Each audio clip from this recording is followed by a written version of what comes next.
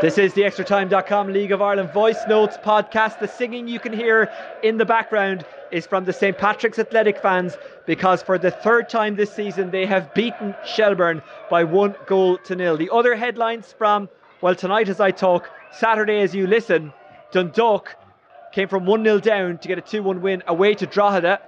Patrick Hooban is now the club's leading scorer. And Shamrock Rovers, well, they were 2-0 up against Bohs, but Bohs got 2 goals to get a 2-2 draw. UCD, who are the living embodiment of the Undertaker gif, have beaten Sligo Rovers by 2-1, while Derry overcame Cork City.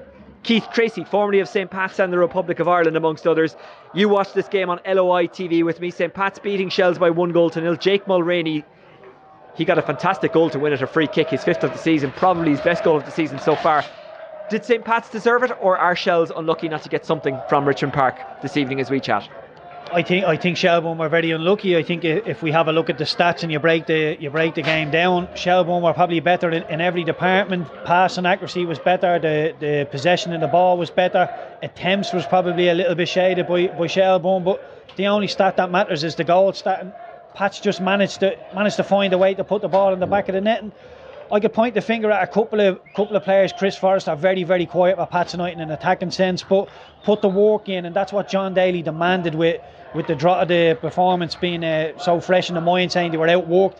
They weren't outworked tonight, and sometimes when you're not having a great game with the ball, all you can demand from your players is that they work hard, and Pat's worked hard, and Jake Mulroney, just that little bit of talent separates the two teams. This will seem like a silly question. Shelbourne had a lot of possession, a lot of chances. Why couldn't they score? Honestly, I think that's just the difference between the two teams. Of Sean Boyd, Jack Moylan, very, very decent players, just struggled to put the ball into the back of the net. And I do think it was quality of chance as well. I don't think Pats had better chances to say, but they just looked more threatening when they went forward, more capable of hitting the back of the net. And like I say, had it been a 0-0 draw, I think that would have been a fair result. But Jake Mulroney's free kick it's a free kick that could win any game. Well, Shells don't score a whole pile of goals. Coming into last night's games, they were joint second with Drogheda and Sligo for the least goals scored. Those two teams have just jumped ahead of them, because despite the fact that they lost, they did both score this evening. They're only ahead of them by 1 goal. What about St. Pat's? They found a way to win, and that's a good sign of a team. Yeah, that was me next point. Sometimes, especially if they want to be in a title race, the remit for the season was to get into Europe. They definitely look like they're getting into Europe, playing really, really well. And today they didn't play too well, Oisin, but they found a way to get over the line. For long periods in this game, I thought Shelbourne were the better team, but Pat's just shown that little bit of backbone, that little bit of resilience to say, yeah, we can soak up pressure and we'll find a way to win the game. And that's, like we say, that's what all good teams manage to do, especially at home. There was a few good performances from St. Pat's this evening, but two people who stood out were Noah Lewis and Jamie Lennon. Yeah, Jamie Lennon, full of running, puts in the work. You know, every game he gives 100%. But Noah Lewis, I think we should give a special mention to. We said he's probably not the first choice centre half if Grogowski and Redmond are fit, but he was a magnet in the second half. Won everything, balls into the box. And Shelbourne did start to turn that screw a little bit more as the game went on, but Noah Lewis was an absolute magnet in there. Everything that came into the box, he managed to get first contact on. More often than not, he was getting the second contact as well. An absolute rock back there. And yeah, very, very close to being my man of the match. Chris Forrester, not overly brilliant in this game, but popped up at times. There was an argument that maybe he should have been in the Ireland squad, given that League of Ireland players are at the peak of their fitness at this time of year, and some of the guys who are in the Championship and League One or whatever looked a bit tired. Do you buy into that argument, or where does that sit with you? I think it's very difficult. Look, I think it's an interesting argument. I know what you're saying about the English boys, or the English-based boys being out of season and maybe just having 2 or 3 weeks where they're not really quite at it. But I just think it's very, very deep water. I think if it's a friendly or a training camp, then by all means bring Chris Forrester, let him have a look at it, dip his toe into the water. But in terms of actually bringing him into the Greece game or bringing him into the Gibraltar game, it's very, very deep water, and you feel like you have a personal responsibility to a player. You can't just throw lads in like that. You look at Will Smallbone played against Greece. That was his competitive debut. Really, really tough water, deep water to be in. Didn't play too well, and in hindsight, maybe it was the wrong decision. So the last thing you'd want is to put a League of Ireland player in there and not to do himself justice. But I understand the argument, though, Shane, but very, very tough to say he should be in it. St. Pat's play again on Monday night against Dundalk. That's in Oriel Park. It's a tough one, isn't it? And it's a tough and tight turnaround, especially when you consider the energy that they would have expended tonight on a warm, sticky night, and also the fact that they'll be playing on that surface that does tend to just take that bit more out of players. Yeah, the 4G definitely does take that little bit more out of the players. And you're looking at Pats going into the last 20 minutes of this game. Chris Forrester's holding his groin, holding his hamstring. There's one or two others going down with cramps. So, look, it'll all be about who recovers the better this weekend. You would imagine that Pats will be in the ice bath tomorrow, getting massages, stretching out, little bits of yoga here and there. But they'll know the 4G pitch is coming on Monday night. And if they can get the win, they have some favourable fixtures at home then over the next couple of Fridays. So if they can go and get the 3 points against Dundalk, you would imagine that John Daly, look, there is no easy games in this league, but you would imagine on paper, you would expect Pats to rack up a couple of points now over the next couple of weeks. We'll have more on St. Pat's on Monday night because we will be doing a podcast then.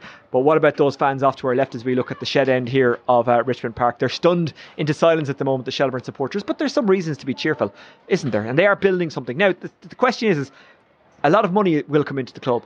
How does Damien Duff actually change things around? Does he keep playing the way he's playing until he gets a new batch of players? Or what way do you approach it? How could that change things and how difficult will that transition be? Well, I'm not too sure. What I spoke to Damien personally the last time Pats played Shells in Talker Park, and he was saying that if they were to come into a bit of money, he would put a lot of emphasis on the training ground and the academy and bringing players through. So if Damien's true to his word, I think the money might be spent a little bit behind the scenes, which will obviously filter up onto the pitch over the years. But it looks like Damien is going to go down the academy route, the bringing players through. So if that is the case, so be it. And look, I think Shelbourne are not far off. Again, it's very, very, very easy to forget that this is only their second season in the Premier League and they're competing at a level that is probably above where they should be right now. Okay, Keith Tracy, thank you very much for joining us here at Richmond Park. This is the ExtraTime.com League of Ireland Voice Notes podcast. We'll be going around the grounds very shortly to find out how Bohemians came back from 2-0 down to get a 2-2 draw against Shamrock Rovers. We'll hear from Gareth McGlynn, who watched Derry City overcome Cork City. And there is more. Sligo Rovers getting beaten by UCD tonight, 2-1, the final score there. Paul Crowley, formerly of Drogheda United, watched them lose to Dundalk. We'll hear from him shortly. But first, I'm going to run over and do post-match interviews here in Richmond Park, and you are about to hear them right now. Damien, have you lost a game that you could have drawn or perhaps even won? Yeah, I think you've answered your own question. Here, hats off to them. Good 3 points for John. Great free kick from Jake Mulroney. He's a game changer. That's why they moved heaven and earth to get him in the club. So at the end of the day, as good as we were, they've come away with the 3 points. How frustrating was it that your team had chances but couldn't score, and what do you put it down to? Listen, we move on.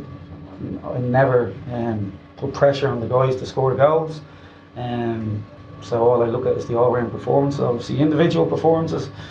As good a performance you'll see at Richmond Park from the Shelbourne team. Like I said, we haven't got out from the game, which is disappointing. How do you react to it? Like, what do you take from it lesson-wise? Obviously, to take your chances, and even if you strip back where they won the free kick from, you can look into that in many different ways as well. But you can dwell on things for too long as well. So yeah, we'll do a post-match. At the end of the day, it's Monday. We'll be preparing for Derry, so it's as simple as that. We move on quickly in football. Cheers, David. Thank you. John, a 1-0 victory. Does this go down as a game that you had to fight for, maybe didn't play overly well in, but you got the result, and from the manager's point of view, that's a real positive? I wouldn't say it was a game we didn't play particularly well in. I think you have to give a lot of credit to Shelbourne. I thought for the first maybe 30-35 minutes they done some good stuff. They overloaded the sides of the pitch, which caused us a lot of problems, dragging our full-backs inside, our wing-backs overlapping. So I think that caused us a lot of problems. I think when we changed shape to a back three and we matched them up with the wing-backs and the box midfield, I think from that moment on I thought we were very dominant. Jake Mulroney, what a moment of quality. Unbelievable. He does that a lot in training. He practices them along with a few other lads as well. So fantastic finish, and obviously delighted that it's got us the 3 points. Damien Duff and John Daly reacting to the 1-0 win for the Saints against Shells. Right, let's go around the grounds. We start at Dalymount Park. Former Bohemians defender and huge Bohs fan, and I don't think he'd mind me saying that, Owen Heary, on Bohs 2-2 draw with Shamrock Rovers. He was at the game at Dalymount Park, and after the game, Owen Heary sent us this voice note. Hi Oisin, just to give you my thoughts on the Bohs and Rovers game last night. I was at Bowes did a nice tribute to Aslan frontman Christy Dignan before the game, and his daughter and the family were down there at the match. As for the game itself, the first half, both teams really sloppy in their passing. Looks like both the teams were suffering from the mid-season break, trying to dust away the cobwebs. Nothing really to talk about. A lot of misplaced passes in the first half. 2 good chances by Bowes. Keeper pulled off 2 fantastic saves. One from Albufeira and one from Ackley Hyundai. Other than that, wasn't much happening in the game itself. Second half, though, I have to say, higher tempo by both teams. Rovers started off after the break, on the front foot. Cross came in from the right. Bowes did well to defend it. Roddy Gaffney kept the play alive, rolled it back then to Sean Kavanagh, put in a pinpoint cross.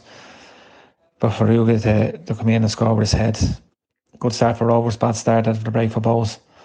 Then you think, just hold out for a few minutes, just get back into the game. Then you can see the second goal not long after. Free kick by Jack Bourne, not cleared properly, and unbelievably tremendous strike by Marcus Poon. Volley top corner, gave Talbot no chance. Game looked dead and buried then for Bowes. They didn't look like they were going to create much until an opportunist goal came. Again, Rovers, bad defending, didn't clear the lines. The ball dropped to Albufeira, who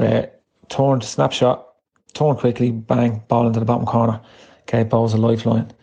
Got us back into the game, 2-1. Rovers had a chance then to make it 3-1, didn't capitalise on it. Bowes ended up breaking down to their end. Played in, Dylan Connolly, lovely ball into the path of James Clark, and a nice knee finish into the corner. Overall, as I said, the first half wasn't the best, but the second half definitely lived up to expectations. So it was nice that Bowes showed that grit and showed that determination, coming from 2-0 down and getting back into the game and taking a point from it. Rovers, on the other hand, probably kicking themselves after being 2-0 up, cruising in the game, and to come away with just a point. But overall, good evening for the game, good occasion, and 2-2 in the night. Oisin, a more dramatic game here at Weavers Park tonight that you're unlikely to see. Goals, penalties, red cards, Drogheda leading for most of the game. Dundalk scraped themselves back into the game. Very quiet first half with either team getting a foothold in the game. Drogheda shade in the first half. They'll be so disappointed overall in the night because they did have serious chances at 1-0 up. They ended up leading through Adam Foley from a corner earlier on after 11 minutes, should I add.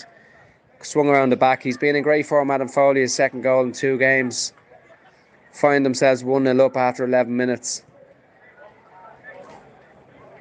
Into half time, you think Dundalk are going to come out strong in the second half because, as I said, they didn't really affect the game in the way Stephen O'Donnell would have wanted them to affect the first half. It came in, Drogheda then got on top in the second half and had a fantastic chance to make it 2-0. We spoke about it during the game. Will it affect the game? Freddie Draper's chance from Alicia away out wide, puts it on a play from, he kind of near scuffs it, hits the inside of Shepherd's posts, and Kevin Doherty has his head in his hands because he knows 2-0 up and it's a different game and they probably are able to see out the game. With that, Pat Hooban tonight equaling the all-time record goal scoring charts. Is he able to break it tonight? We spoke before the game about the 2 number 9s tonight. Freddie Draper and Pat Hooban. It was Pat Hooban's night. He gets Dundalk back into the game with a fantastic header in the 78th minute. You think, have they done enough to get a point out of the game in a game that they didn't really shade? But again, Hooban steps up again. O'Kane does great to get into the box. He looks like he's kind of clipped from behind. He goes down easy enough. Referee points to the spot.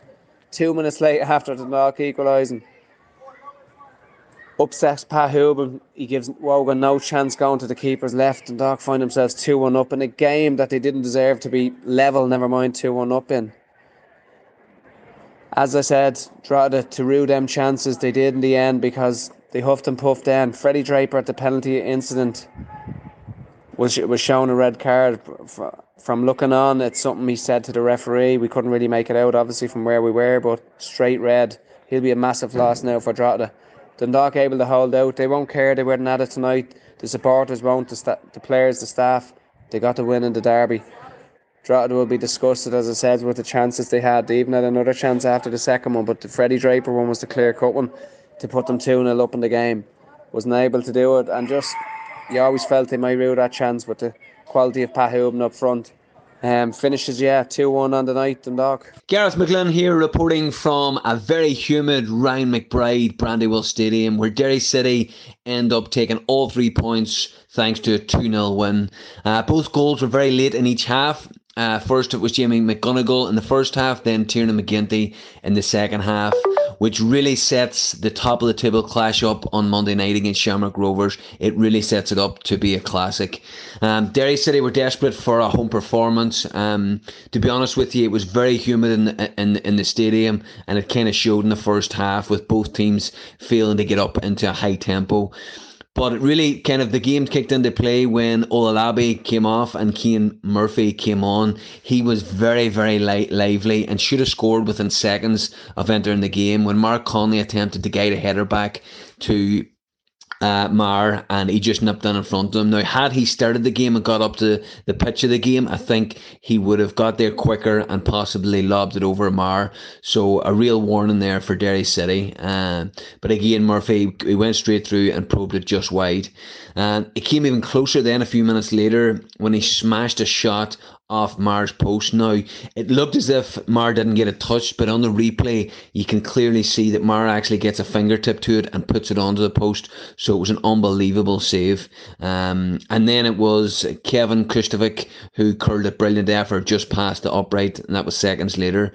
And you could hear the frustration from the Brandywell faithful coming in. And it was, to be honest, Derry did respond with a decent spell of pressure. And their best chance then came when Kavanagh slipped in McGonigal, who shot well wide. Cork City probably were the happier of the two teams going into the added time in the first half, but then it all changed when McGonigal, heading home from Kavanagh's pinpoint cross from the right hand side. Half time, Cork wouldn't have been too disappointed with the display. Rory Higgins would be happy with the score line, but not happy with the display. Shane McElhinney in the second half failed to intercept a long ball forward, and then Aaron Bolger went straight through one-on-one from the halfway line. He raced through towards Brian Maher, and he never really looked in control of the ball, and then ended up just kind of hitting a feeble shot which bobbled past the goalkeeper's post. Kind of Cork huffed and puffed then, didn't really create. Derry were much better in the second half defensively. They brought on, it was actually concerning in the 77th minute when Conley went off and Call came on. That really kind of tightened things up. McAnuff actually went off in the 84th minute as well, and it was replaced by McGinty. So we're hoping for Monday night both players will be okay. And then, of course, the game it must have been the 89th, 90th minute when young McGinty, on his debut, all the good work was done by Ben Doherty down the left-hand side, who was very lively when he came on the 77th minute.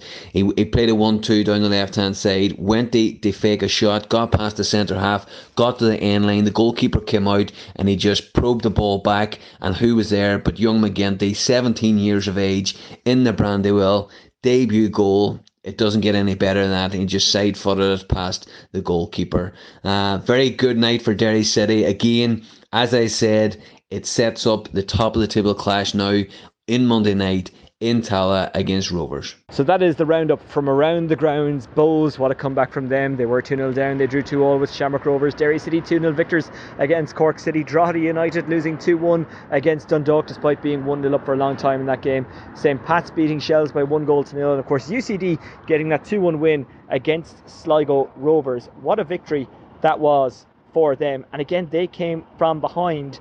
Doyle with the winner for them.